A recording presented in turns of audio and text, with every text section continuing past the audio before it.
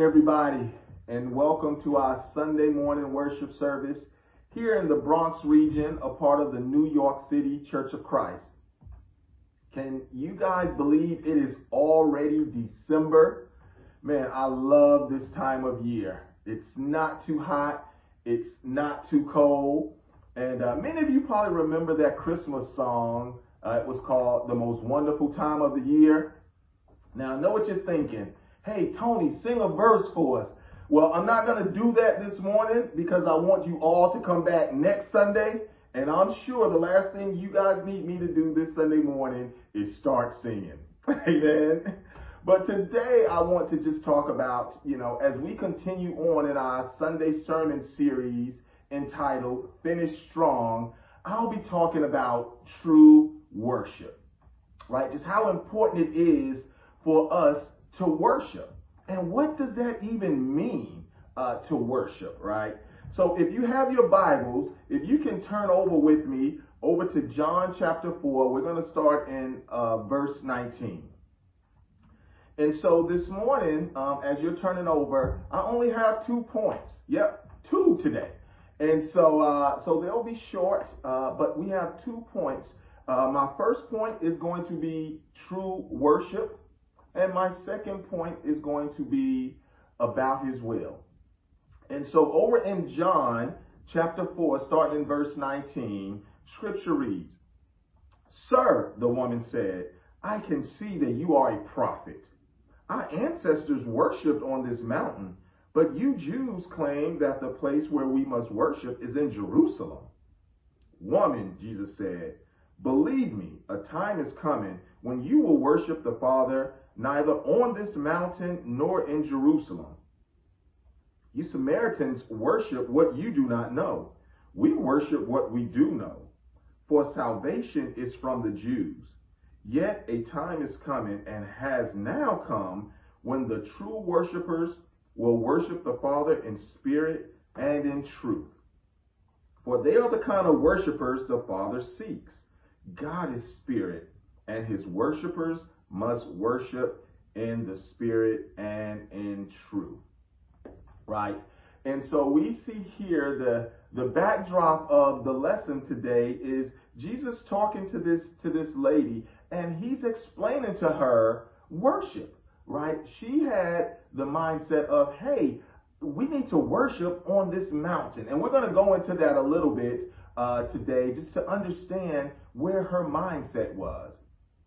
But today, and we'll mainly be in the book of John, but just to kind of give a little backdrop on the book of John, right? So the book of John is the last book of the gospel that was written, but the book of John was probably written about 50 years after Matthew, Mark, and Luke. So there's a perspective that's going to take place that you'll see in the book of John that doesn't happen in any of the gospels, right? But also in the book of John, you see where John really helps us to see from in Nicodemus and John chapter 3 and early on in the book of John breaks down just the characters of people, but it also shows you the character of Jesus. So we see everything from the religious, the way they worship, to just the sinful and the way they worship. And so we'll mainly be in the book of John this morning.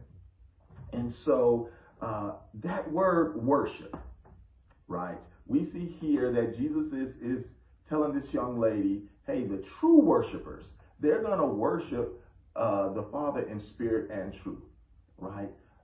Sometimes that word can elude us. That word worship, it literally means a reverent honor and homage paid to God, right? That's what it is. It's this honor that we give to God, but it's a reverent honor, right? It's one that's heartfelt. It's coming from our heart. And it's an homage that needs to be paid to God, right? For all that he's done.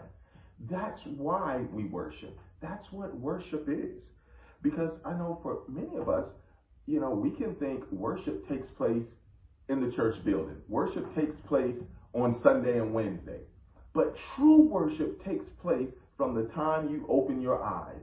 That's when we should start paying homage to God. just thanking him for waking us up today, right? And so my first point, we're going to look at the true worshipers, right? Over in verse 20 and 21 of what we just read, scripture reads, our ancestors worshiped on this mountain, but you Jews claim that the place where we must worship is in Jerusalem. Woman, Jesus replied, believe me, a time is coming when we will worship the Father neither on this mountain nor in Jerusalem. And here we see that Jesus is explaining more about worship to this young lady, right? We get to see in verse 20 and 21 that the Samaritans, they believe, which is what this lady was, they believe that worship had to take place on Mount Moriah, right? The Jews believed that worship needed to take place on Mount Gerizim in Jerusalem. And so you have these two different people, right? Now the Samaritans were a mixed breed of people. And so they were Jews and Gentiles. And so they were looked down on. And so they had their way of thinking when it came to worshiping God. The Jews, on the other hand, were the chosen people. And so they believed that worship should be taking place in Jerusalem, right? Not on Mount Moriah. And so here we see two different people trying to worship God two different ways. Jesus tells her that a time is coming and a time has come when the true worshipers will worship the Father neither on either one of these mountains, right? So why am I talking about all this? Because a lot of times we as disciples today, we can get so caught up in where we worship that we forget who we worship. And that is what Jesus is reminding this lady. It's not about where you're worshiping, right? Because a lot of times, we can feel like, we need to be in a building worshiping. We can feel like, you know what, we need to be in a certain place worshiping. And Jesus is saying that's not the case anymore, right? In the Old Testament, that was, but now that Jesus is on the scene, he's saying, no, that's not the case anymore, you know. And so I want to encourage us this morning as we start talking about worship, don't get so caught up in where we're worshiping, right? Is it at a school? Is it a hotel? Is it a church building? Don't get so caught up in where we're worshiping that we forget who we're worshiping. You know, do we ever just take the opportunity to worship God, every morning, whether it's in your bed or in your shower? Or have we become selective worshipers, meaning we do it when we're in certain places, right? I'll pay God the homage, this reverent homage that it talks about is the meaning of worship. I'll do that on Sunday mornings. I come to church ready to worship on Sunday morning. But what about every morning? What about the time you wake up before you go to sleep, as you walk along the road? Are you paying homage at that point as well? Because see, I believe we need to take every opportunity to worship God, right? We can't be selective in when and how and where we worship. Turn over with me to John 3:16, right? So we can get a better understanding of why we do this. Because many of us were brought up in church, and a lot of us was taught, hey, you come to church to worship, right? And so, but Jesus just explained that's not the case, right? Yeah, we do go to church so that we can worship, but that's not the only place we worship. Over in John chapter 3, starting in verse 16, it reads, for God so loved the world that he gave his one and only Son, that whoever believes in him shall not perish, but have eternal life, right? This explains to me why we worship, right? We worship because God did something for us that we couldn't do for ourselves. It said he gave up his one and only Son so that we, you and I, can have eternal life, so that we can spend eternity with him. Now, I don't know about you, but man, it's hard giving up anything right? Especially this time of year. We give presents, but imagine someone coming to your house and saying, hey, every present that you have under your tree, even the ones for your kids, I'm going to need to take them and I need to go give them to someone else, right? Someone who may not even deserve these presents. Man, imagine how we would feel. You're not getting all these presents. Now you can have one or two, but you're not getting all. Hey, my baby been waiting for this present all year. This is what my son or my daughter asked for. This is what my husband or my wife wanted, and we're finally able to get it for them. Well, this is what Jesus is talking about here. It says, Jesus gave up his son, his one and only son, something he loved more than anything in the world, for you and I, who didn't deserve it. I want to talk for a second about a guy in the Bible named Nicodemus, right? So Nicodemus was this religious guy that had an encounter with Jesus. And I want to compare a little bit about the encounter Nicodemus had with Jesus along with the encounter that this lady just had with Jesus on worship, right? Because here we'll get a chance to see the religious mindset, which was Nicodemus, and also the sinful mindset, which was this woman who had, Jesus tells her about her whole life, how she'd been with several men, and we'll see her mindset, because as we look at why we worship, we look at what Jesus did, what God did for us. He gave up his son. And I'll just say, as a father, I love all my kids. I love both of my kids, right? I love my son. I love my daughter.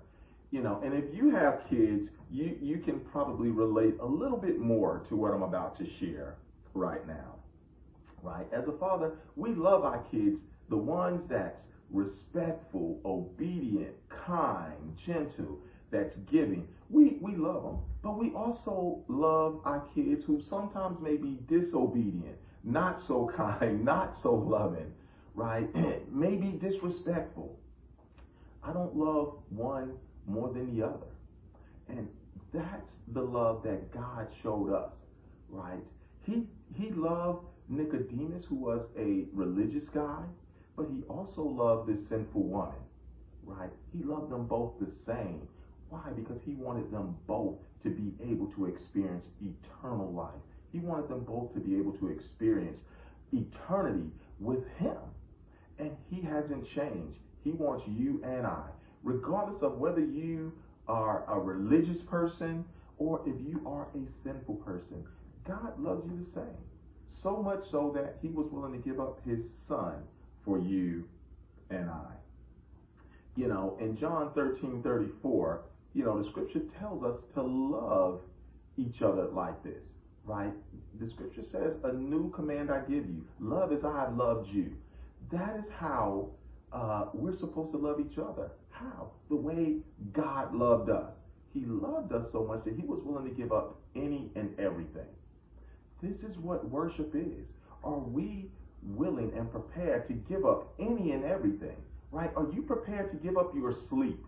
Are you prepared to give up your time? Are you prepared to give up your money? Are you prepared to give up relationships so that you can give God the reverent honor that he so deserves, right? Because sometimes it's hard to give up those things. It's hard to give up sleep, right? When those covers are weighing 300 pounds and it's hard to throw them off of you in the morning.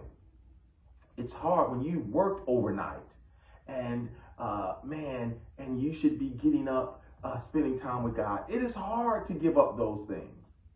But God is calling us to give them up. Why? Because he did. He set the perfect example for us. Scripture tells us that true worshipers must worship in spirit and in truth. Jesus helps this young lady to see that she shouldn't be focused on just worshiping on this mountain, but worshiping Jesus, it's 24/7. It's 7 days a week, and we can be that way today. We can put a lot of emphasis on our Sunday morning worship, on our Wednesday night worship services, but I think God is changing our thought process when it comes to this. Because now we can worship alone, but we can also worship collectively. With this coronavirus, God has changed the world. He's changed our thinking when it comes to worship, right? Because now we're without excuse. Now we can worship virtually, right? Imagine trying to tell this woman back then, hey, there'll be a time when you can worship virtually, right? You guys will be able to worship God virtually. That would have been unthought of. But today we get that opportunity that we can worship God virtually. So we are literally without excuse. We can jump on Zoom. We can get on FaceTime together. And so we don't have to worry about, oh, I can't make it to church because I'm still in traffic. Oh, I can't make it to Bible talk and worship with the body of believers, because, man, I'm just too tired to drive across town. When now all we have to do is type in a few numbers and we are all together. God has made worshiping him so much more easier. And now he's expecting the true believers to worship him in spirit and in truth. Over in John chapter 6, this is what the scripture says in verse 44. No one can come to me unless the Father who sent me draws them, and I will raise them up at the last day. See, our worship is because God has called us. God has drawn us, right? John chapter 15, verse 16 says, you did not choose me, but I chose you and appointed you so that you might go and bear fruit that will last, and so that whatever you ask in my name, the Father will give you. I've always thought that me worshiping God was about my heart. I've been wrong, for years. Me worshiping God has always been about God, right? It hasn't been about me. It's been about God. Scripture reminds me that I didn't choose God. It says God chose me, right? And he appointed me. But God also chose you. So if you're here this morning, if you're watching this message, it's because of God's love. It's because God chose you. And God appointed you to be right where you are right now. It's no coincidence that you're here, whether this is your first time or whether you've been here for 30 plus years, right? It was because God chose you, right? And, just as Jesus came to this village and talked to this sinful woman, it was because he loved her, right? You are here because God came to you because he loves you and he doesn't want to see you perish. But he does want you to worship him, to pay honor to him in truth and in spirit. Over in John chapter 4, verse 24 through 26, right? We're going to look a little bit about this truth and spirit. In John chapter 4, verse 24, it says, God is spirit, and his worshipers must worship in spirit and in truth. The woman said, I know that Messiah, who's called the Christ, is coming. When he comes, he will explain everything to us. Then Jesus declared, I, the one speaking to you, I am he. God says this same exact thing in Exodus chapter 3, when Moses says, who should I tell them sent me? And God says, tell them I am sent you, right? See, the spirit that God is talking about is the I am, right? God is the I am. He's the great I am. This is the same I am that I'm going to show you in a few passages in John where he shows you he is the I am who is the spirit. In John chapter 8, verse 24, it says, I told you that you would die in your sins if you do not believe that I am he, you will indeed die in your sins. If you do not believe that I am, right? And I've read this so many times rushing through it I've always read it as, if you do not believe that I am he, you will do it. God is letting us know that we will die in our sins if we don't believe in him who is the I am, right? It starts with our belief. Over in John chapter 8, verse 58, it says, very truly I tell you, Jesus answered, before Abraham was born, I am.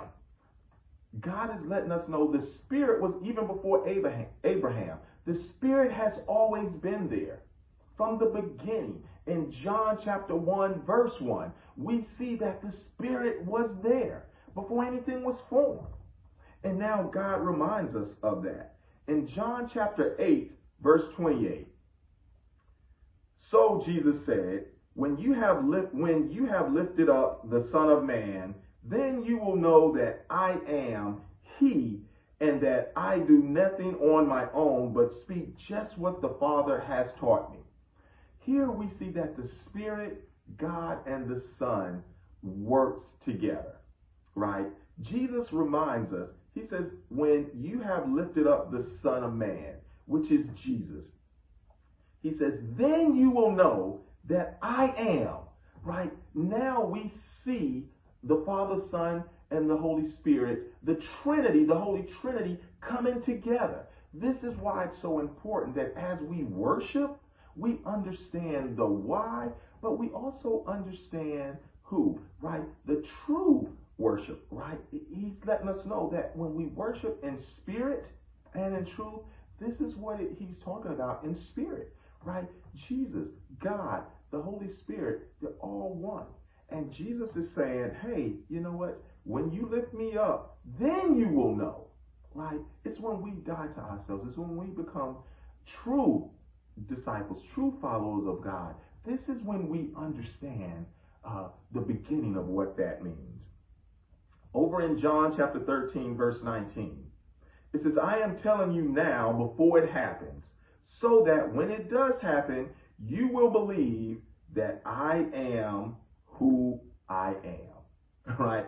And this is John reminding people of what Jesus said. Jesus is allowing us now today to understand that, hey, before it happens, before he comes back, he says, man, I need you guys to understand and believe that I am, right? He is the Spirit as well, right? Because we can look at Jesus as this man who comes to forgive our sins. We can look at Jesus as the Savior of the world. We can look at Jesus as this carpenter. We can look at Jesus as many different things. But how often do we look at Jesus as the great I am? How often do we look at Jesus as one with the Father, as one with the Spirit, right? This is why it's important as we worship that we understand. Lastly, in John 18, verse 5, it says, I am he, Jesus said. And Judas the traitor was standing there with them. Now, this is an important scripture, and I'm sure we've probably read this several times, but it's easy to overlook what's taking place here. This is Jesus talking. Jesus says, I am he. And a lot of times we forget who that I am is, right? Because I'm sure Judas is thinking, oh, he's talking about he's going to be the next king that takes over Jerusalem. That's not what Jesus is referring to here. Jesus is referring to the same passage as we see in Exodus 3. This passage translates right back to Exodus when God says he is the I am. Jesus is letting Judas know this is who he is as well. Judas didn't get it. Judas thought Jesus was just an ordinary person, an ordinary man, even though he'd seen all the miracles that Jesus had done. Is that how we look at Jesus today as we worship? Is Jesus just some guy in the stories in the Bible, or is he the I am? Right? I pray that this morning as we continue on, that we will see Jesus as the I am. I want to transition into my second point, the will of him, right? Because if he's the I am, man, it's important that we understand his will for us. Or how can we worship in truth, right? As we just looked at worshiping in the spirit, we understand that this is why as we worship Jesus, we will truly be worshiping in spirit. But over in John chapter 4, verse 27 through 34, it says, Jesus then, just then, his disciples returned and were surprised to find him talking with the woman. Right? Imagine that. Hey, Jesus, what are you doing over there with that lady? It says, but no one asked, what do you want? Or why are you talking with her? Nobody asked him that question. They're all thinking it kind of like we are today as we read scriptures. We have these questions, but sometimes we can be afraid to ask, God, why did that happen? Or what's up with that? But in verse 28, it says, then leaving her water jar, the woman went back to the town and said to the people, come, see a man who told me everything I ever did. Could this be the Messiah? They came out of the town and made their way toward him. Meanwhile, his disciples urged him, Rabbi, eat something. But he said to them, I have food to eat that you know nothing about. Then his disciples said to each other, could someone have brought him food? My food, Jesus said, is to do the will of him who sent me and to finish his works. Right? My second point is the will of him. Now we see here Jesus, as he talks to this lady at the well, and he tells her everything about her life. You guys remember the passage. It talks about how Jesus reminded her, no, you don't have a husband. In fact, you have 5 husbands. You've been with 5 husbands, right? And Jesus reminds her. Now, remember I was sharing earlier about how we had Nicodemus, who was this religious one who invited Jesus invited himself into Nicodemus's home. And Nicodemus was asking him, hey, how can I be born again? I'm already old. I can't re-enter my mom's womb. And Jesus explains to him, no, you must be born with water and spirit. And so Nicodemus didn't understand at first. Now he's talking to this sinful lady later on in the Bible, and he's explaining to her almost the exact same thing. Hey, listen, man, the fact is you lived a sinful life. You need to stop sinning and go get right. But then he closes out. He tells them, he says, as he's talking to his disciples, he says, my food, said Jesus, is to do the will of him who sent me. Who's that him? The him is the great I am. The him is God. This is the will of him, is to finish his works, right? And so we see that, that Jesus is starting to break it down, even to his disciples who had been with him 3 years, and they still didn't understand worship. They still didn't understand the heart of Jesus, right? They were still questioning things. They were still unclear on a lot of things. Even, why is Jesus spending time with this sinful woman? Why is Jesus even around this lady? He should be over here with the other disciples. Well, see, God loved this lady so much that he needed to send Jesus so that she could have the same opportunity that those disciples have. Sometimes we can get that way. We can look down on people. We can feel like, hey, why are you over there? Or why aren't you in this particular environment? Well, guess what? How are they going to hear the word of God if someone don't go and preach it to them? Right? We can't have this higher than thou mentality when it comes to sinful people. Because remember, you and I, we both sat in the same seats that they sat in before someone came and brought Jesus to us. Right? We're no better than anybody else. We're just saved sinners. And so God is trying to get everyone to that point. Over in John chapter 4, verse 39 through 42, it says, many of the Samaritans from that town believed in him because of the woman's testimony. Now remember, after Jesus told this lady everything about her life, the first thing she did is she repented and she ran back to tell everybody in the village, right? Which is what he calls us to do, right? He calls us to look at our lives, but then he also calls us to change and go back and tell everybody else. You know, I'm super encouraged. You know, I share this a lot, you know, with the brothers. You know, I remember my wife sharing this with me, that when she first learned about, you know, about her sin, the first thing she did is she wanted to go back and she wanted to tell her family about it. She wanted to sit down. Now, sometimes we can make mistakes on how we do it, right? Because we're so excited. We just want to tell everybody how messed up we are and they are. That wasn't the point. Jesus didn't do that with her. He just showed her her sin and gave her the opportunity to follow him. That's all God calls us to do. He shows us our sin and he gives us the opportunity to go and help others repent of their sins. But it says in verse 39, it says, many of the Samaritans from that town believed in him because of the woman's testimony. People are going to believe in us because of what we say. But now get this. She said, he told me everything I did. So when the Samaritans, in verse 40, so when the Samaritans came to him, they urged him to stay with them. And he stayed 2 days. Now remind you, these same Samaritans are the half-breeds that want nothing to do with Jews, right? Because they know that the Jews look down on them. And Jesus was a Jew, right? So here it is. They've heard about him, and now they want to hear more. It says they urged him to stay with them, and he stayed for 2 days. Verse 41, and because of his words, many more became believers. See, it's not us who change people's lives. It's God's word that changed people's lives, right? When we become disciples, man, we want to go back and we want to tell people this and that, and we want to help people. But the way we help people to become disciples is with God's word. That's the only way, right? Our lives should match up to what God's words say. Verse 42, it said, they said to the woman, we no longer believe just because of what you said.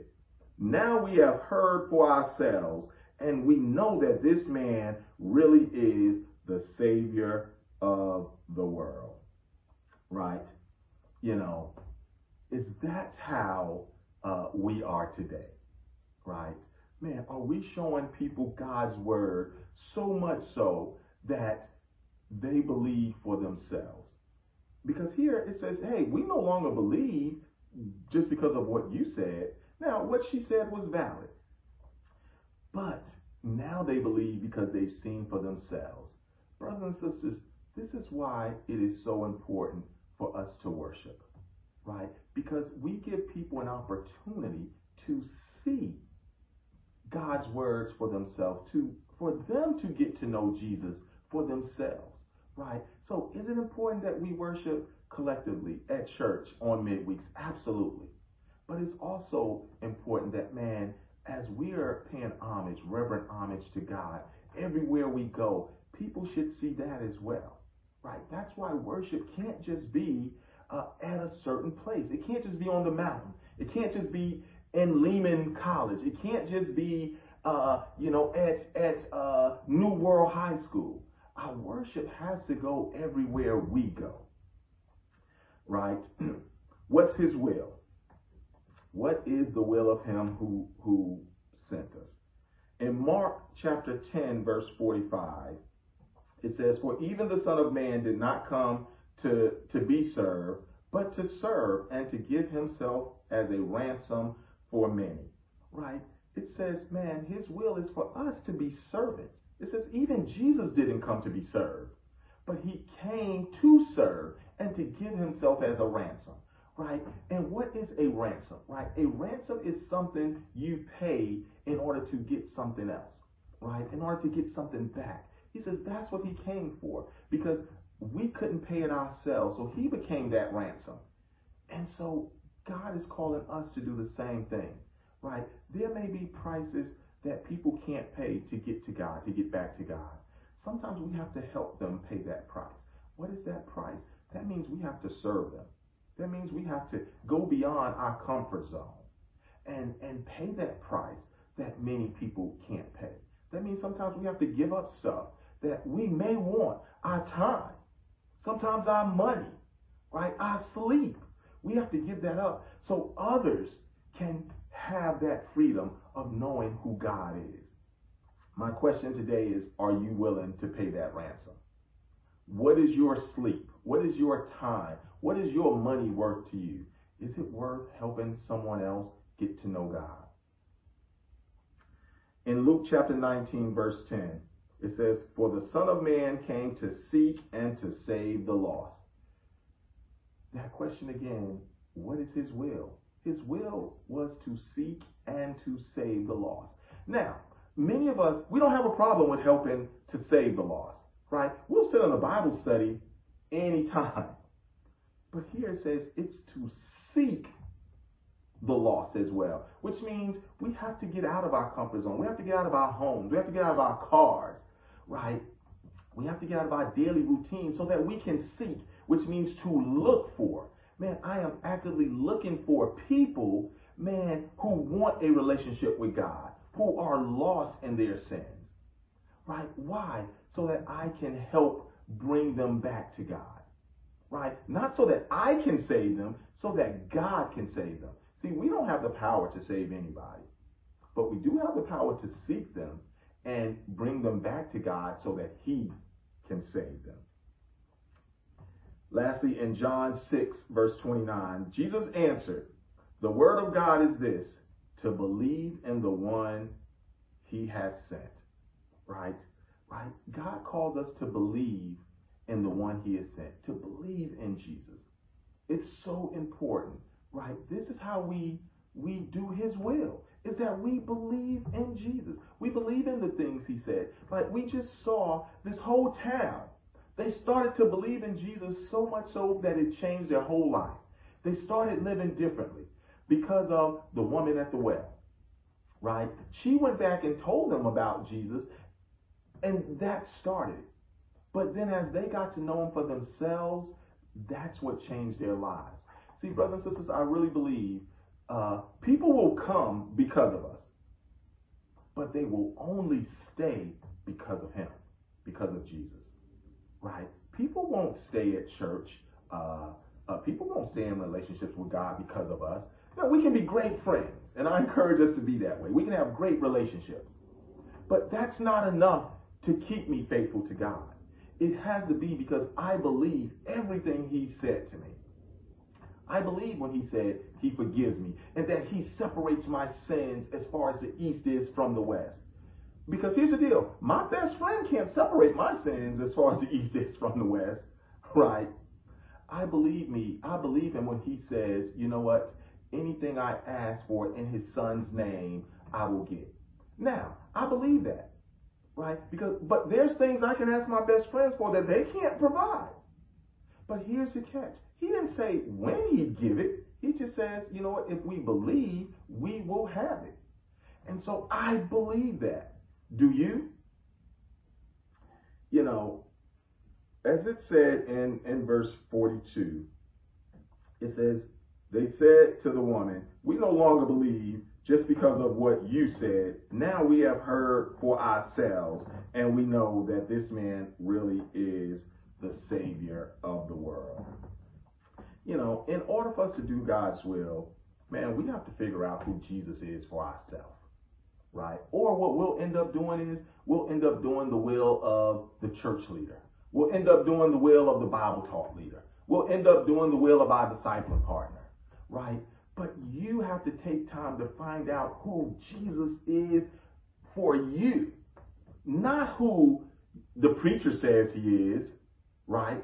You have to take time to get into God's word. And you have to spend time with God daily, the same way these Samaritans did, so that you will know who Jesus is for yourself. You know, many of us came to this church for different reasons, right? Some of us came because, hey, man, we wanted to find a boyfriend or a girlfriend. Some of us came because we were tired of the religious world. Some of us came because, man, the fellowship in this church is electric. People always hugging you, telling you they love you. Man, some of us came because, you know what, we had never heard of or we never gone to church before in our lives. Many of us came for many different reasons, right? But the question still remains is, why are you here? Are you still here because of those reasons, or are you here because of your walk and your relationship with God? See, I know I'm here because, man, I know who God is for myself. And God has brought me through some things that nobody else could. God has helped me in times when no one else could. As much as I love my wife and my kids, and I know they love me and they want what's best for me, there were times when only God could help me. My prayer for you this morning is that you allow God to continue to help you. And so as I close here, I just want to leave us with this. You know, the same God that loved Nicodemus, the religious guy, who was worried about getting rebaptized, right? And worried about why do we need to get baptized.